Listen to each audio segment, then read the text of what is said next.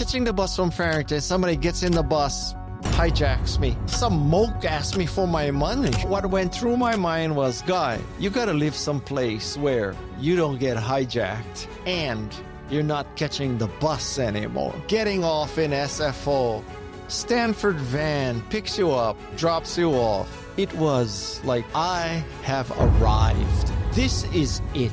I am so happy. You go to the mainland and, oh my God, this is a humongous world with much bigger picture, much broader horizon. People think they have it figured out.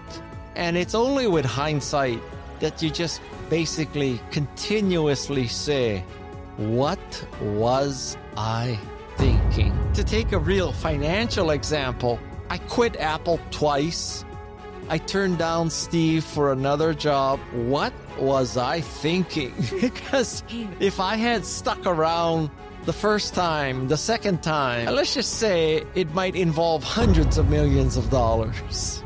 When you say remarkable, how are you defining that? When I die, I want people to say that I helped them make a difference. That's how I want to be remembered. I hope that my impact on Hawaii to the people who might know of me is that they can say, wow, this guy from Kalihi Valley went to Silicon Valley, and if he can do it, I can do it. Greater Good Radio, connect, learn, heal, and grow, is brought to you by Brain Gain Hawaii, a boutique executive recruiting, career development, and coaching firm. Learn more at braingainhi.com. Today's guest is Guy Kawasaki, who is basically a living legend to me. He grew up here in Hawaii, in Kalihi. Guy attended Iolani School, then Stanford, then UC Davis, and then UCLA. And he's well known for being a best-selling author, Canva and Apple evangelist, a venture capitalist, public speaker, and the host of the Remarkable People podcast. But to me, he's another Hawaii-born leader that I'm just honored to get a chance to connect with. So welcome to the show, Guy. Appreciate it. If we could start off, how would your mother explain to her friends who Guy Kawasaki is and what you do? She would most understand that I worked at Apple and that I was part of the Macintosh division. I don't know if she would exactly understand what I did because, frankly, most people don't understand what I did. But probably the easiest way is, my son worked at Apple. My son makes speeches. He writes books. That's probably it. Let's say your mom was talking to my mom. That's what she would say? I think so. And then how would you explain it? I would explain it that I have been an evangelist for both Apple and Canva. I am an author of 15 books. I make speeches, and I host the Remarkable People podcast. So I have a story for you. I think I told you when we first met, right? I went to Pono School, and then I went to University of Oregon. As I was skipping on my classes, I was cruising in the bookstore, trying to find books on how I can basically get out of school because I wasn't really going to school, even though I was at school. And I started looking at all the business books, right? So I come across this one book. I'm like, oh, how's this? Book. Let me try and look through it. It's about marketing. It's about evangelizing and stuff. And, brother, I still have this book. I still have this book. Look at it. My hair has changed. Right? Yeah. And I found it in my house, and I got to prove to you, look, I even underlined something in here. And I had to look at that because I looked through the whole book. I had one thing underlined. And what I underlined was vision. That is an insight that is not yet perceptible to most people. Right? You want to hear a funny story based on that? Okay. So I wrote that a long time ago, and I have subsequently come to believe that most people use the vision word too loosely and in kind of a bullshit way, like they have a vision for the future. They have a vision for all that. And there's a handful of people who could say that. Steve Jobs had a vision. Elon Musk, before he went off the rails, he had a vision.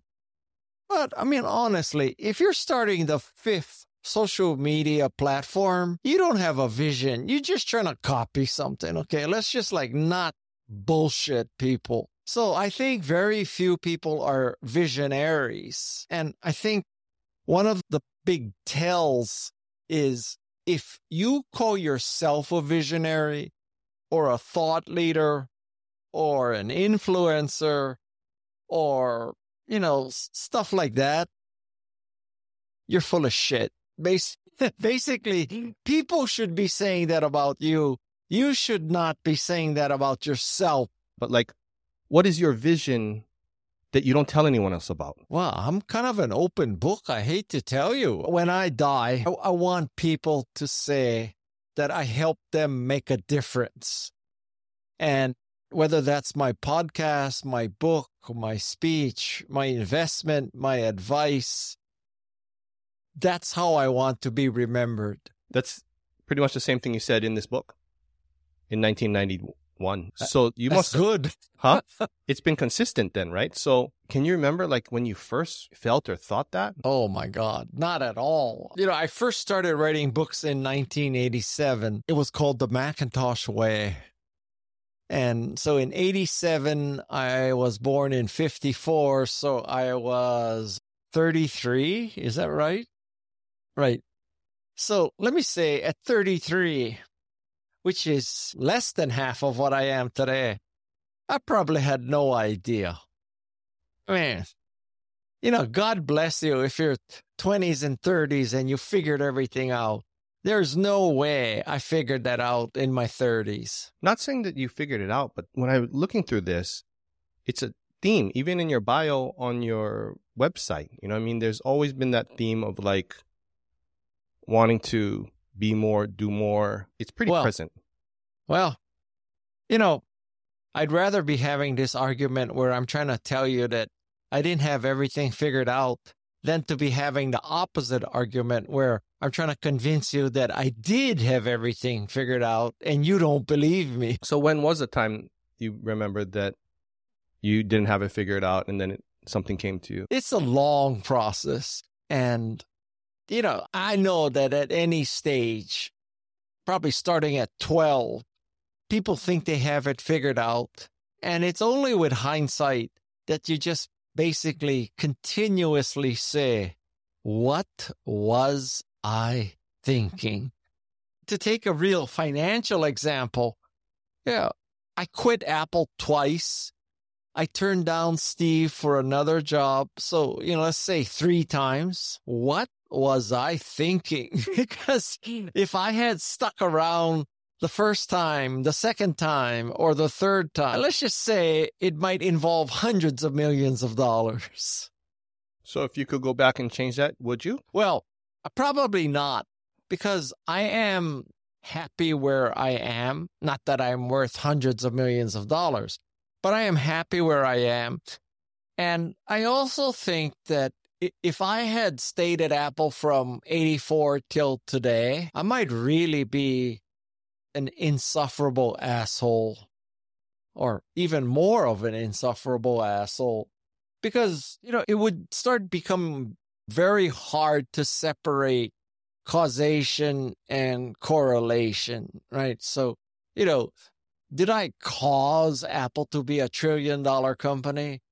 Or did I happen to be employed while it did that?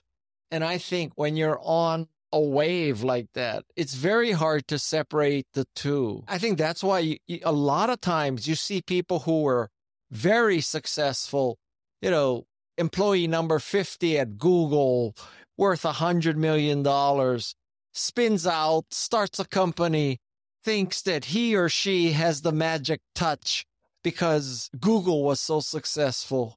And you find out, oops, it ain't that easy. It's complicated.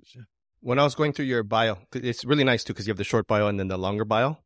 And I like the longer bio because it shows more color, right, in there. And then it says, Punahou School is like USC. Iolani is like Stanford. So what do you mean by that? Well, I mean that the two schools are rivals. And USC, in my mind, is for rich kids, and Stanford is for smart kids. So Now, maybe that's not so true anymore, but that's the way I look at it. Actually, that's an interesting thing because my friend from Iolani had told me something kind of similar to that. But I noticed, and this is stereotype, right, that Punahou kids are typically outgoing. They typically talk star, this and that. And like a lot of my friends from Iolani are very, they're the ones I'm going to go sit next to in class because they're the ones who have all the knowledge, right? They're the responsible ones and so on. And then when I look at like kind of your career, I mean, you are the one front facing. You're the one out there. You're evangelizing. You're doing stuff, which is a little bit different from, Imagine if I went to Punahou, how good I would be in marketing. Not so much even that, because I mean, I think you would be who you are regardless of what institution you're part of. But this is a very good question about nurture versus nature. And listen, I went to Kalihi Elementary. 6th grade teacher convinces my parents to take me out of the public school system and put me into Iolani. Because I went to Iolani, I got into Stanford. Because I got into Stanford, I met the guy who hired me at Apple. And whether you like it or not, whether it's fair or unfair, saying you went to Stanford is a proxy for assumed intelligence, competence, etc., etc. I'm not saying it's fully justified, okay? I'm just telling you that's what people think.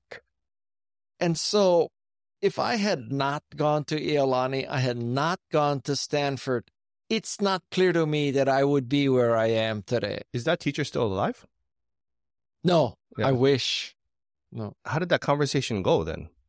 At some PTA meeting or parent conference, she basically told him, he's got potential. Get him out of here. Get him into a private school. I think it was that simple. Do you have any memories of Kalihi Elementary? Well, not Kalihi Elementary per se, as much as, Kalihi, period. Your listeners may not be all familiar with Kalihi, but at least back then, it was lower income. We lived right off Likelike Highway, about a mile from the overpass on Likelike. It's not like I was living in the public housing, right there at the overpass. The neighborhood was very, very mixed race, and nobody was rich. I don't want to paint this picture that I came from absolute poverty and I had to overcome this crushing economic disadvantage. So, we were probably poor, but I didn't know we were poor. We weren't poor like there's no money for food, we're homeless. I've interviewed people for my podcast who are that poor, okay? They didn't know where they're going to sleep every night. I never had that problem. So, it's not like I'm Donald Trump Jr., so I didn't have that kind of silver platter life. But I certainly didn't have the life of, I interviewed a woman for my podcast that she was smuggled across the U.S. border from Mexico as a little baby, grew up in a house with 15 kids or 15 people in a one-bedroom house, et cetera, et cetera. That's not the kind of crushing poverty I grew up with. What would be your favorite memory from growing up in Kalihi? You're going to find this bizarre. So, across the street from our house, there was this little stream. And when it rained, we used to go in that stream and build a dam out of mud. That's one of my favorite memories, actually. And, we had a lychee tree. We had coconut tree. This coconut tree had just fantastic sweet coconuts. And my father, I don't know how he did it. He got a Hawaiian electric linesman equipment that you strap onto your boot. So there's the hooks so you can climb up the tree. So he would climb up the tree and get the spoon meat across the street right next to the little stream that we used to dam up. There were guava trees, and we used to pick guava, and my mother would make guava ice cake, which is basically guava pulp, sugar, and cream. And, it's stuff like that. So, you spent so much time in Silicon Valley and kind of in this high-tech world. As you kind of contemplate on what lessons did you learn in Kalihi or in Hawaii that would apply and help out Silicon Valley? Growing up in Hawaii, I think, was very advantageous because it was so diverse that it's not like I ever felt to be the subject of racism. If anything, being Japanese American in Hawaii meant you were the power, not the victim. I got to tell you, when I came to the mainland and I met Japanese Americans born and raised on the mainland, it was a culture shock for me. I mean, these people were like rightfully just indignant about Manzanar and, internment of Japanese Americans. And, they kind of had this pent up anger and resentment that I just didn't have because, some Japanese were interned in Hawaii, but very few. I mean, I didn't even know that happened until maybe 15 years ago. And so I didn't have that justifiable anger, but I didn't have that anger. And I certainly didn't have this feeling like, the white man is suppressing me and the white man is the man and the white man is superior. Let's just say I did not have to get over things like that. So what was the most surprising thing when you first went to the mainland? Okay, so this is not as a tourist thing, but actually, getting on Western Airlines, getting off in SFO, Stanford van picks you up, takes you to the dorm, drops you off. Let me tell you something. It was like, I have arrived. This is it.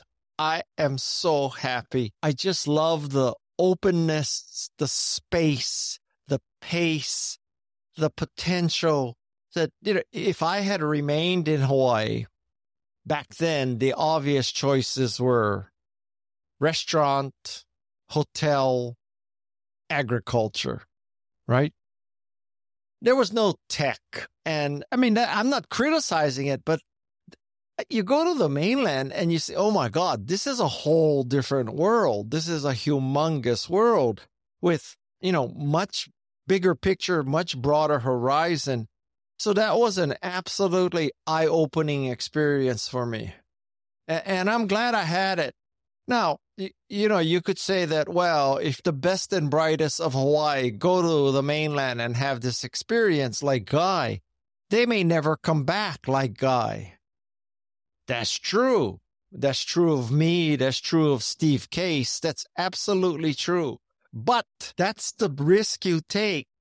And would it be better for Hawaii if I never left? And, I worked in hotel business and I retired after working 40 years at the Ilikai. Would that be better for me and Hawaii? I mean, I hope that my impact on Hawaii to the people who might know of me is that they can say, wow, this guy from Kalihi Valley went to Silicon Valley. And if he can do it, I can do it. That's what I hope. Let's say that it was now and knowing what you know now, but you had to stay here. What would you do? You can travel, but, you were based here for whatever reason you decided to be based here. I never moved back, obviously. My career has been in tech, and there wasn't tech back there. And I don't mean, for me, tech is not, we're going to open up a call center for Hewlett-Packard. And, you're going to sit in a room and you're going to answer printer driver questions, right? It would be startups. It would be Apple and Facebook and Pinterest, Google, that kind of thing hasn't happened in Hawaii. I don't want to appear judgmental because it's not my place to tell you that you cannot be happy unless you work for an Apple. That's not what I'm saying at all. Who am I to judge what makes you happy? So if you're happy living in Hawaii, God bless you. I'm happy living in California. God bless me. I'm not telling you what to do. Don't tell me what to do. It's just, different strokes for different folks. So you mentioned Mike Boych, right? That's the guy. Yeah. That's your friend. You still talk story with him? Yes. So We're friends to this day. it's interesting because you said you was your roommate, and then he helped you get that job at Apple. And then also Yes. at Apple, you met your wife, right? So this guy Yes. arguably is like the MVP friend. You know what I mean? He's the Tom Brady of my life. Yeah. So do you have a story involving Mike that would help us to get a good idea of how important this guy has been like to you?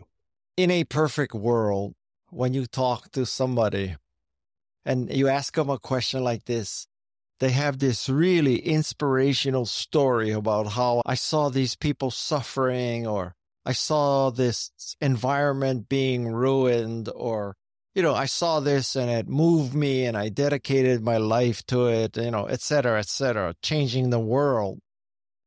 But to be perfectly candid, when I was in high school in Hawaii, a family friend gave me a ride in his Porsche 911. And after that ride, I said to myself, Guy, this is why you gotta study hard. And this is why you have to work hard. Because you don't want to live where you're driving a Toyota Corona every day. And then I'm going to tell you 4 stories that's going to give you like a remarkable insight into my motivation and perhaps my shallowness, okay? So story number 1, I get a ride in that Porsche. Story number 2, somebody hijacks me on the bus at Farrington High School. So catching the bus from Farrington, somebody gets in the bus, hijacks me. Similar story, I get hijacked at Kaimuki High School, okay? What you mean hijack? Like they take you somewhere? What you mean? Some moke asked me for my money. Oh, okay. Okay? So that happened twice, Kaimuki and Farrington. So what went through my mind was, Guy, you got to live someplace where you don't get hijacked and you're not catching the bus anymore. Now, you started this with a question about Mike Boych. So now we're at Stanford. He becomes my roommate. He comes from a really wealthy family out of Arizona. So one Thanksgiving or Christmas or whatever, I go home with him as opposed to Hawaii. And, we walk out of the Phoenix airport and his father picks us up in this Rolls Royce. Okay? Like Kalihi Valley, now riding in a Rolls Royce. Freaking, my head is exploding. We go to his house. His backyard is the golf course of the Arizona Biltmore Hotel. My head explodes again. The next day or so, we go out to dinner at the Arizona Biltmore Hotel. His mother asked me to drive her home in her car. This is a Ferrari Daytona, okay? Once again, I'm thinking to myself, Guy, this is why you got to study hard at Stanford. This is why you got to work hard, because you can buy a Ferrari. So, in sum, what I'm telling you is one of the great motivational forces in my life was that I wanted to change the car, not the world. And if I had not had that ride in the Porsche and the Ferrari and been hijacked twice, not clear to me that I would have been as motivated as I have been to do what I did. So people listening to this, they can conclude one of 2 things. One is, what a shallow piece of shit this guy is. All he cared about was the car and where he lived. Or, and my preferred interpretation, is that what motivates you is not important. It's important that you get motivated and then you deliver. So God bless you if you want to end world war, you want to end pollution, you want to end climate change, you want to foster literacy, whatever. God bless you. But in Guy's case, it was the car. And then if you come to now, though, what would it be? Because you're still working. You're still doing stuff. You're still expressing yourself. What is it now? Honestly, I think that I'm doing the best work of my career right now. And I'm just about to make 69. Lots of people would have retired by now. But, I don't know what retirement means. Literally, what would I do every day if I was retired? Play golf and watch Fox? Right now, I'm still the chief evangelist of Canva. But that's doing so well. I couldn't hurt Canva if I tried. So really, I focus on this podcast, and I'm writing this book based on the podcast to help people be as remarkable as the people in the podcast. Now, my podcast has very remarkable people like Jane Goodall, Stacey Abrams, Steve Wozniak, Ronnie Lott, Christy Yamaguchi, Roy Yamaguchi. So it's a very lofty goal. And I do it because I think I have a moral obligation. So if you were to draw circles, so one circle is I have access to people like I just mentioned. I have access to Jane Goodall. I have access to Wozniak. I have access, okay? So that's a group of people who have that access. The next circle is because of my 40 years of real world experience, I know what to ask people like that. It's not like I've been a journalist my whole life, just asking people what they do, how are they done. I have had to do what I'm asking people about. This means that I can ask questions that are different from what a professional journalist would ask. So that's the second circle. And the third circle is you got to have the balls to ask the question you should ask even of remarkable people. And I think if you draw those three circles, I'm at the overlap of those three circles. I'm not the only person in that.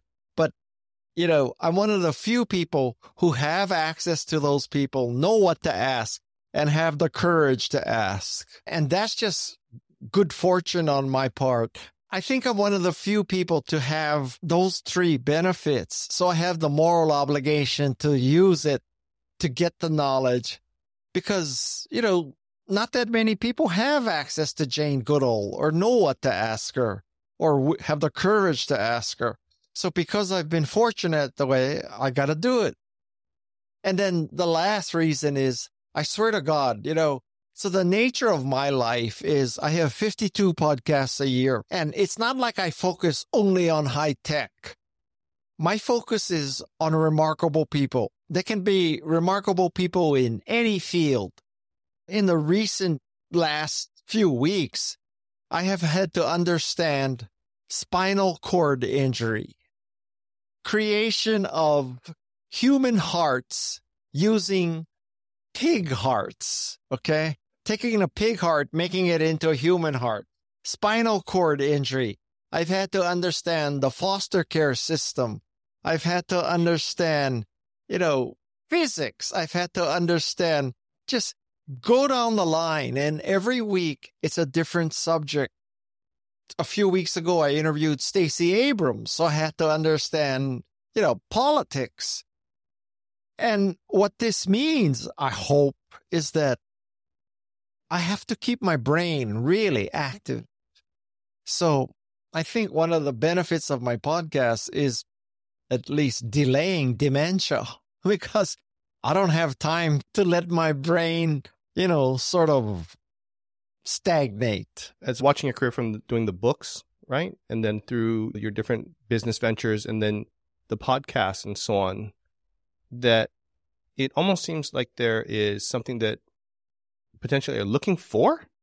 Like, what is the theme? What are you looking for? I am looking for the ability that when I die, people will say, I helped them make a difference.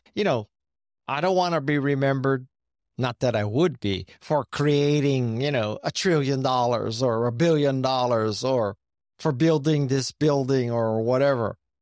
I want thousands of people to say, man, that guy helped me learn how to make a difference. And I've heard that a number of times in this conversation as well, which then makes me go, the strategy of I want to get the car or so on. There's a definite theme going here. So, the cars, that was when I was like 16 to maybe 30, right?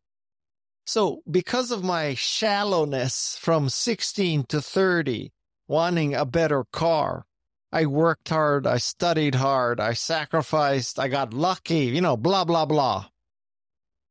Now, that was then. Hopefully, when you go from 30 to 69, you learn stuff. So what worked back for me at 30, knock on wood, produced what you're hearing now at 69.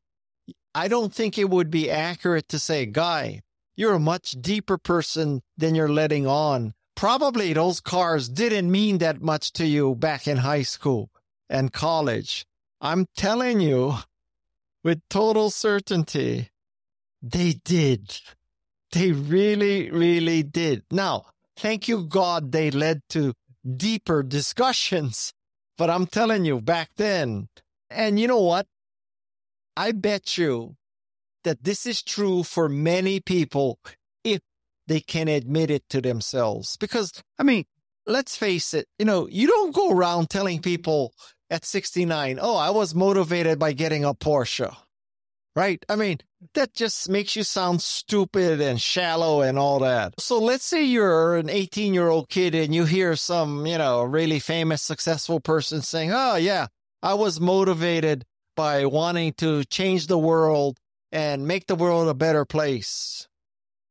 And the 18-year-old is thinking, shit, man, I want to work at Zippy's so I can buy an El Camino. And then I want to fix up the El Camino so I can have a cool car.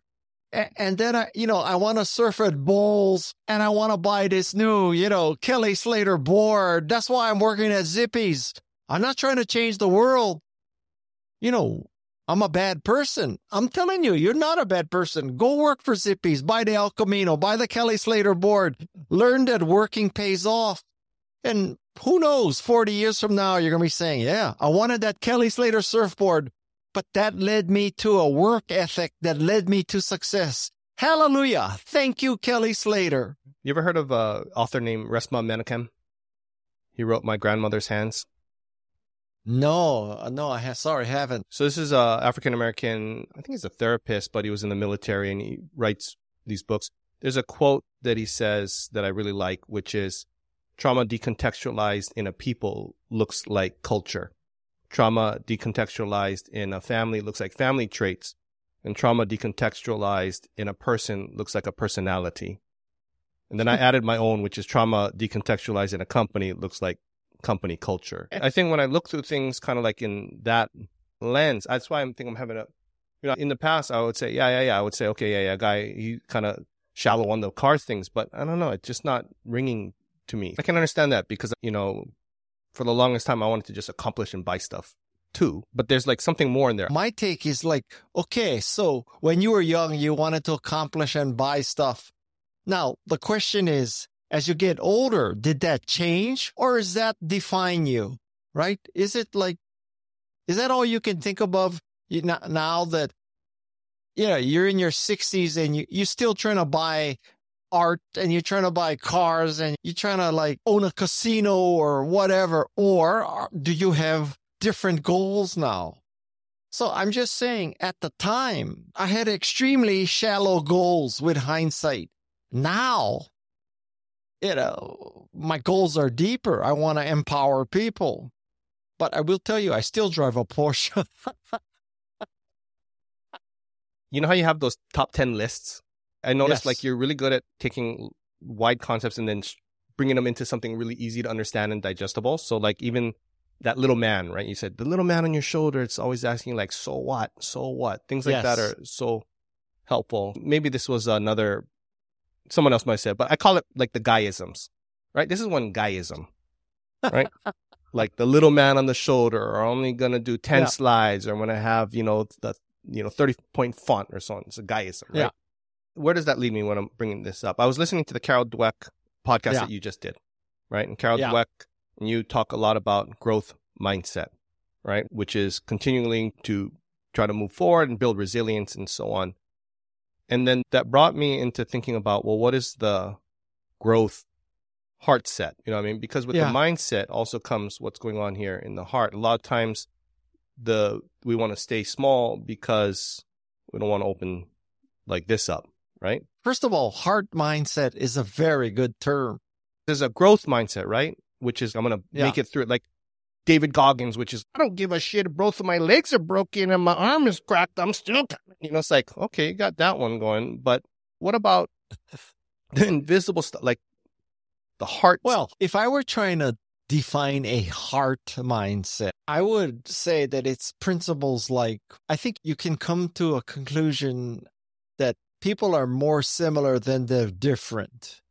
That, you may think you're a liberal. You have nothing in common with a conservative. You probably have 90% in common. You may differ about 10%, but 90% you probably have it in common. So that's part of the heart mindset. I have come to this conclusion in my life that, when you are in Silicon Valley and you're successful, you develop this attitude that you're the big swinging, what, and you're the top of your game, and you're large and in charge. And what I have figured out is that just about everybody you meet, they are better than you at something. Now, it may not be that society pays for that something, but this person that you're looking down upon can make a much better tortilla than you can. Or this person that you're looking down on can raise fruit trees much better than you.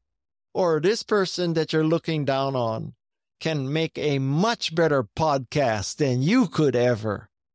And so, when you're walking around and you think you are just God's gift to creation, you need more humility, because I guarantee you that person that you just yelled at the United Airlines check-in counter could kick your ass longboarding. And I think that's a very important thing to understand, that, you ain't perfect. What I notice is that anytime that there's going to be some praise or something going on, you will do like Hawaii style and be like, nah, and kind of come back and do some self-deprecation. On your bio, I read here, it says, he lasted 1 week because he couldn't deal with law school teachers telling him he was crap and they were going to remake him. Yeah. Right? How does that play into your focus on being remarkable? And what is remarkable, Well, that is an absolute true story. So I went to law school for 2 weeks, and the whole thing just intimidated the shit out of me. I just could not deal with this, pressure that the professor is going to call you up and say, so, Mr. Kawasaki, in Smith versus Arizona, what was the, whatever, right? And like, God forbid you don't know Smith versus Arizona, and you don't know whatever, right? So that fear so intimidated me, I dropped out of law school. Now, there's a lot to unpack here. So one is, quitters don't win. That's one level.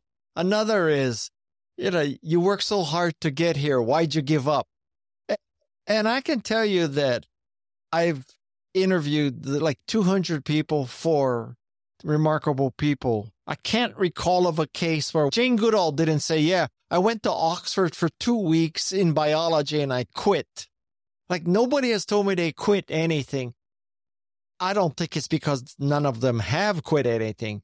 But you don't volunteer that unless you're crazy like me. I volunteer that. And so the motivation for volunteering that story is, first of all, it's a very interesting story. Secondly, it's kind of funny. And third, and perhaps most important, is that, there's this fear that if you quit anything, it's a slippery slope.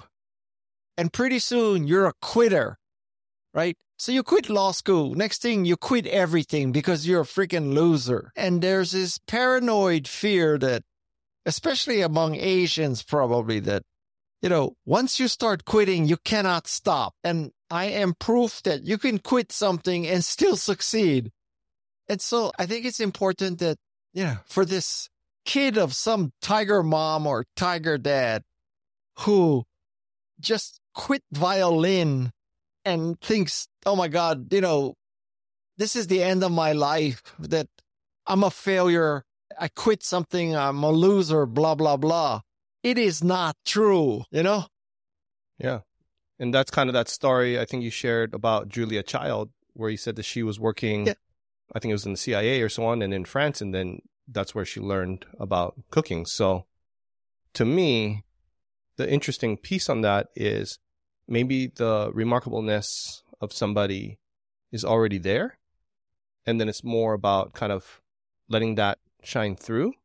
Or it grows. One of the important things that people who read nonfiction should understand is that very little business nonfiction is scientifically sound. And by that I mean, yes, I can tell you the story that Julia Child was in the CIA, very successful in the CIA, but obviously she became famous for French cooking. So the moral of that story is, yes, you can change horses in the middle of the stream and still succeed. But people should understand that Julia Child is one example. Maybe statistically, people who change in the middle of the stream are more likely to drown than succeed. So one of the things I write about in my book is whenever you hear these kinds of stories, you got to ask, what's missing?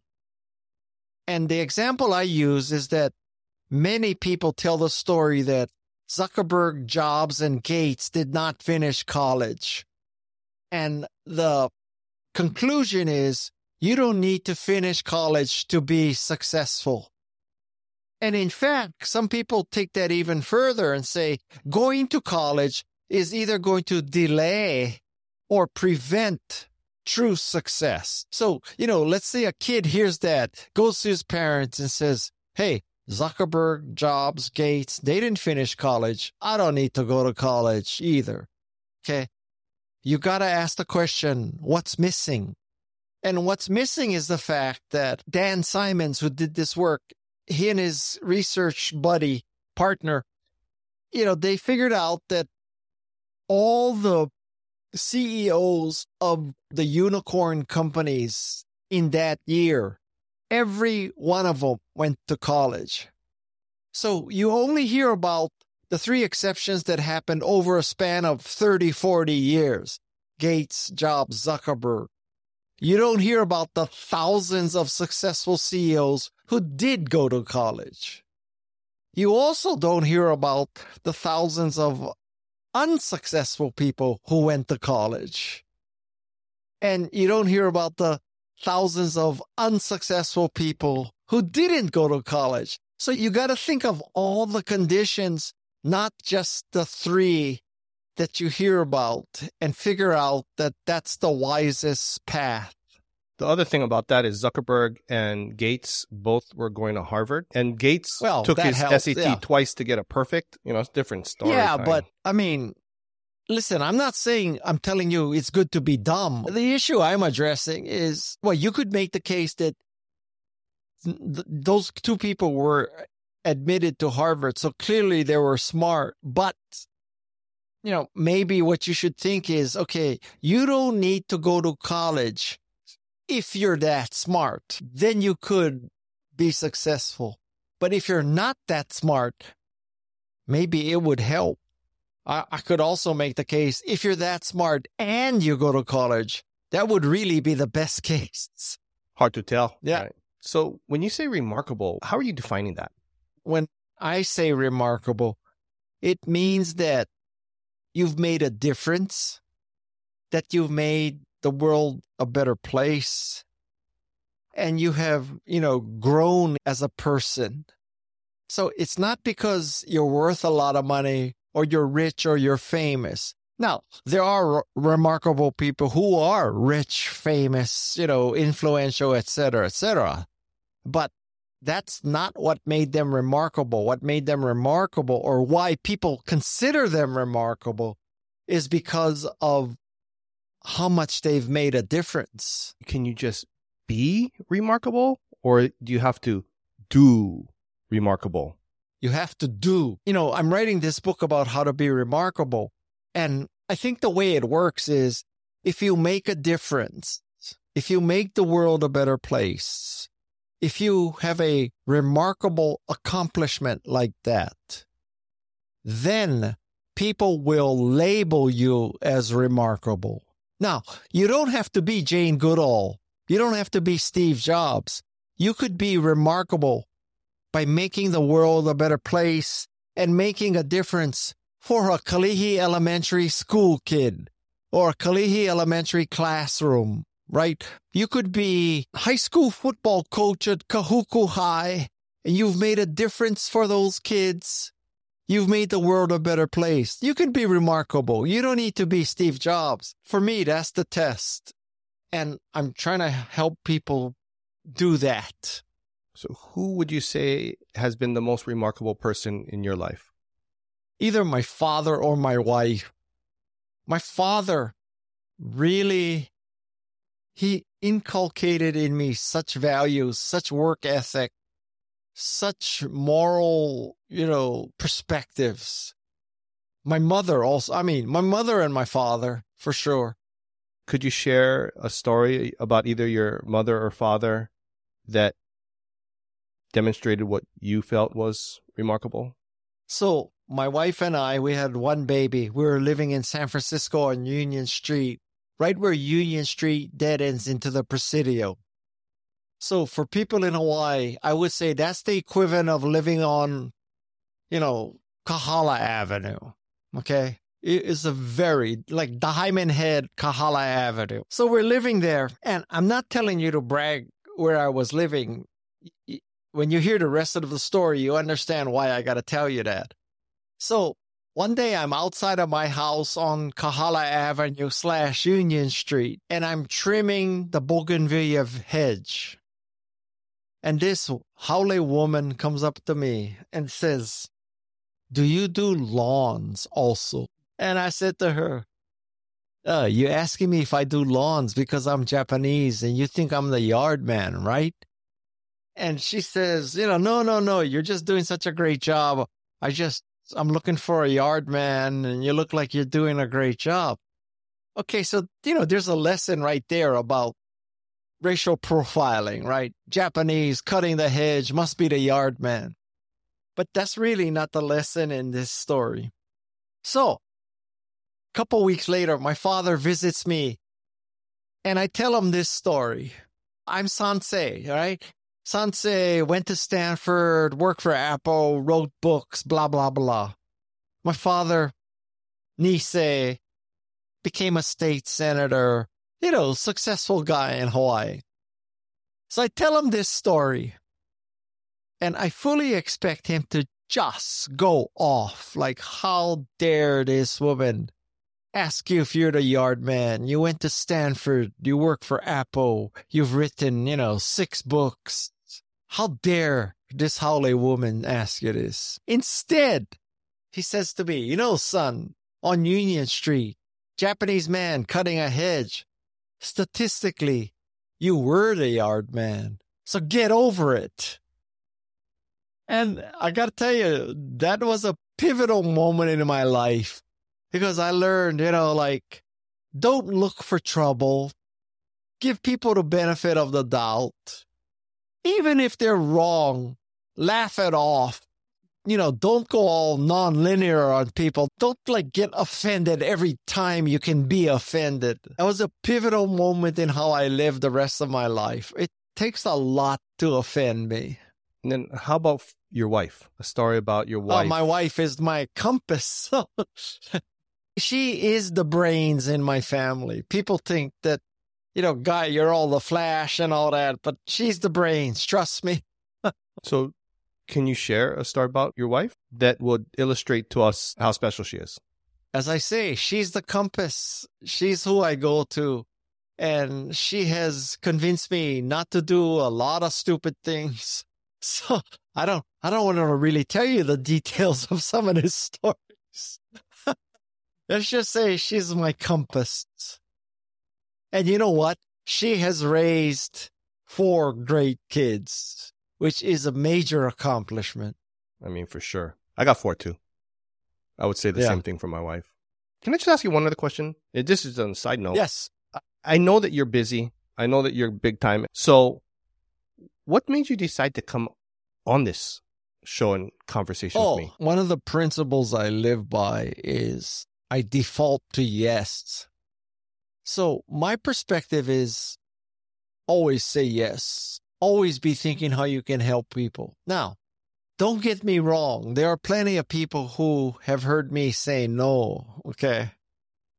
But it's just, if somebody, like, you can see is sincere and wants to give you a platform to perhaps do some good or whatever, I say yes.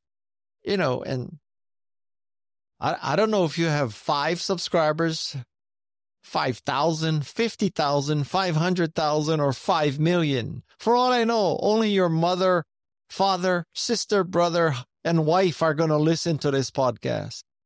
It makes no difference to me. So, you know, I mean, another thing my father would tell me is, listen, guy, it's only a freaking hour out of your life. You know, like, now, if you had called me up and said, I live on the east coast of Canada, I want to interview you. Will you please fly to Nova Scotia? And I'm going to interview for an hour. Let's just say the answer would be no. I would tell you we can do it by Zoom, but I ain't taking 2 days out of my life. And then, so there's that.